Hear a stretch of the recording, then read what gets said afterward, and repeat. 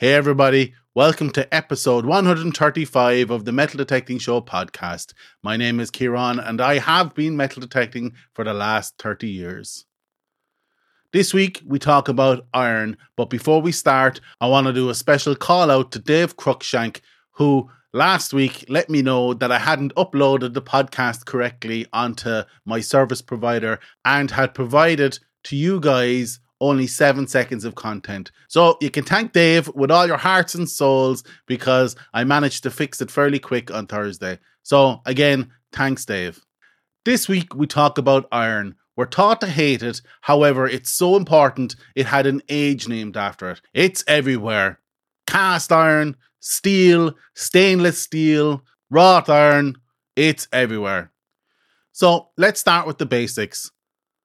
Iron is represented by the symbol Fe and is number 26 on the atomic table. Iron has a relative high resistivity of 32 by 10 to the minus 5 ohms per centimeter and a mid-range conductivity of 11.2 by 10 to the minus 6 Siemens per meter, which, if you were hunting pure iron, would put it right beside platinum in the conductivity scale. However, iron rarely exists for long in its pure form in the wild, as it oxidizes easily, which significantly affects the conductivity, as the amount of oxides that exist in the target greatly affect this conductivity. This is why your detector gives a low grunt when it detects a ferrous target, as these ferrous targets or iron mixed with iron oxide targets sit right at the bottom of the conductivity scale and conversely, right at the bottom of your VDI scale on your detector. This formation of Fe2O3, which is the chemical symbols of iron oxide or rust, doesn't happen overnight and is dependent on a lot of different factors, but the main factor being humidity.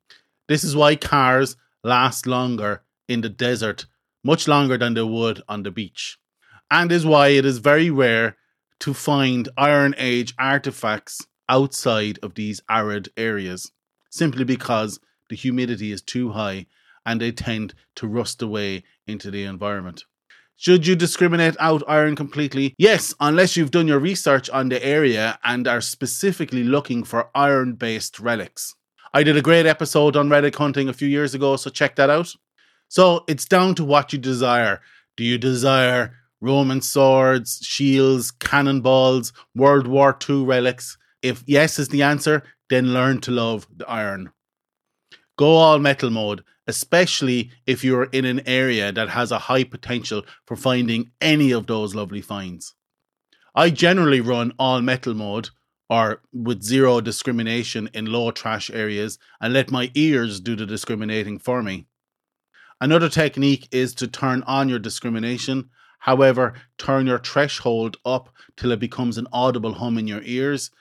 And then when you run over an iron target, it will null out that threshold. So you can use your ears then as part of the discrimination in making that call of dig or no dig. This is where iffy signals come from, because the iron or ferrous portion of the target's signal is nulled out, resulting in a scratchy or iffy tone presented to you in your headphones. If the iron portion of the target is great enough, you'll end up with a phenomenon called iron masking, where the whole target gets nulled out as a result of the large iron portion of the target. This can also occur if there is a separate iron target very close to the good target that you're after detecting, resulting in the iron target washing out the good target that's beside it. And like I said, this is called iron masking. But generally, we tend to call this target masking. However, a good detector with good separation, which is essentially response and recovery, should be able to get around that situation and present the good target to you every time. There are several other features attributed to iron in metal detecting. It's so important. Features like iron audio, where a specific tone is attributed to the iron portion of a signal. If you own an Equinox, you'll be familiar with iron bias, which is an adjustment of how your detector presents an iron target based on its iron content. If you set the iron bias on your Equinox to high and it detects a target that has some level of iron in it, it will potentially discriminate out that. And vice versa, if you set your iron bias to low and detect that same target, it will present that same target as potentially a good find because you're not biased towards the iron side of the target. Like I said, iron is so important for our hobby. So important that most advanced metal detectors will have a ferrous content scale inbuilt, allowing you to present your own personal biases on a target as you detect. As a detectorist, you are going to find a lot of iron, and some of it will be keepers. So how do you go about preserving iron? Firstly, if you don't preserve iron, it will continue to rust away, as the rust will act like a cancer, ripping your iron find apart. And that is why you must make an effort to stabilize the iron. And that's the first step in preserving an iron find, is to figure out if the iron content has stabilized or if it's continuing to rust. If it's actively corroding, you need to get that find into an environment with a relative humidity below 35%. This should completely stop the corrosion from happening. However, if you find that the corrosion continues, you can put that find in a Tupperware box with some silica gel. That will effectively stabilize your iron find. However, it can take a period of time for this to happen. Like I said, this can take years for it to stabilize, but it's only when it stabilizes can you think of actually cleaning the find. How do you go about cleaning an iron find once it's stabilized? Well, I would take a stiff animal hair brush and just brush it off, making sure to remove any surface dust or dirt. Don't use any rust strippers or anything like that, as all a rust stripper does is dissolve the rust within the artifact, and that will ultimately reduce the integrity of your find. If after removing the dirt and dust from the surface of your target, you find that it is stable enough and robust enough for you to continue, you can then take some steel wool to the find to clean it further.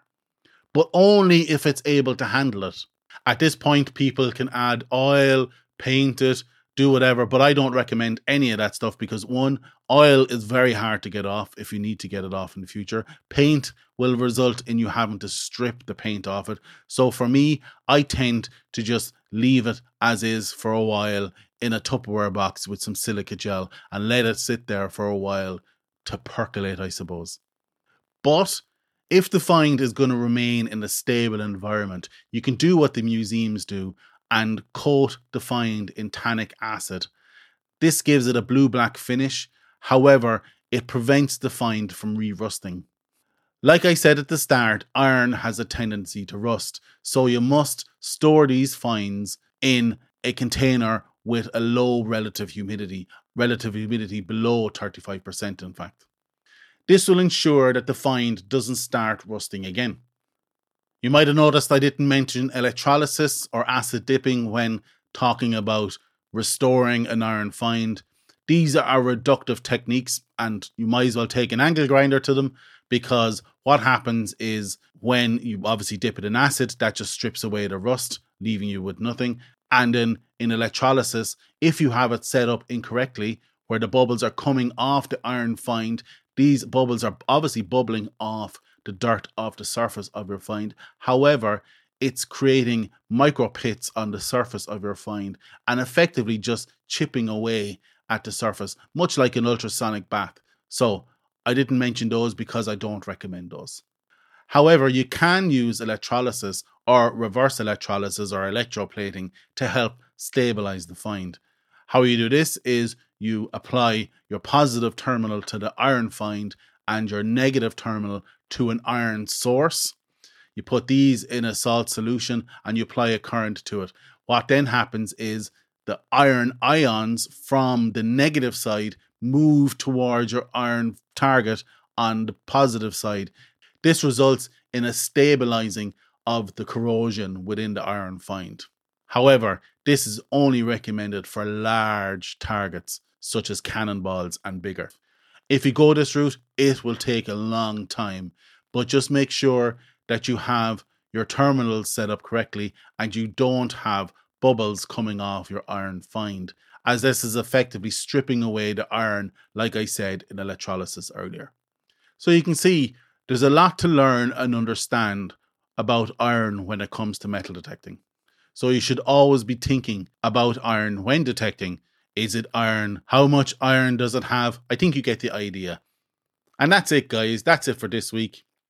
Like and subscribe. Don't forget to check out www.themetaldetectingshow.com. You can find us on Instagram, Twitter. We're all over social media. So reach out, say hello, and you can also ask the doctor a question. And I haven't forgot about the doctor. We have a couple of questions waiting in the wings for the next couple of weeks. Thanks again, guys. Get out there. Good luck and happy hunting. And we see you all again next week.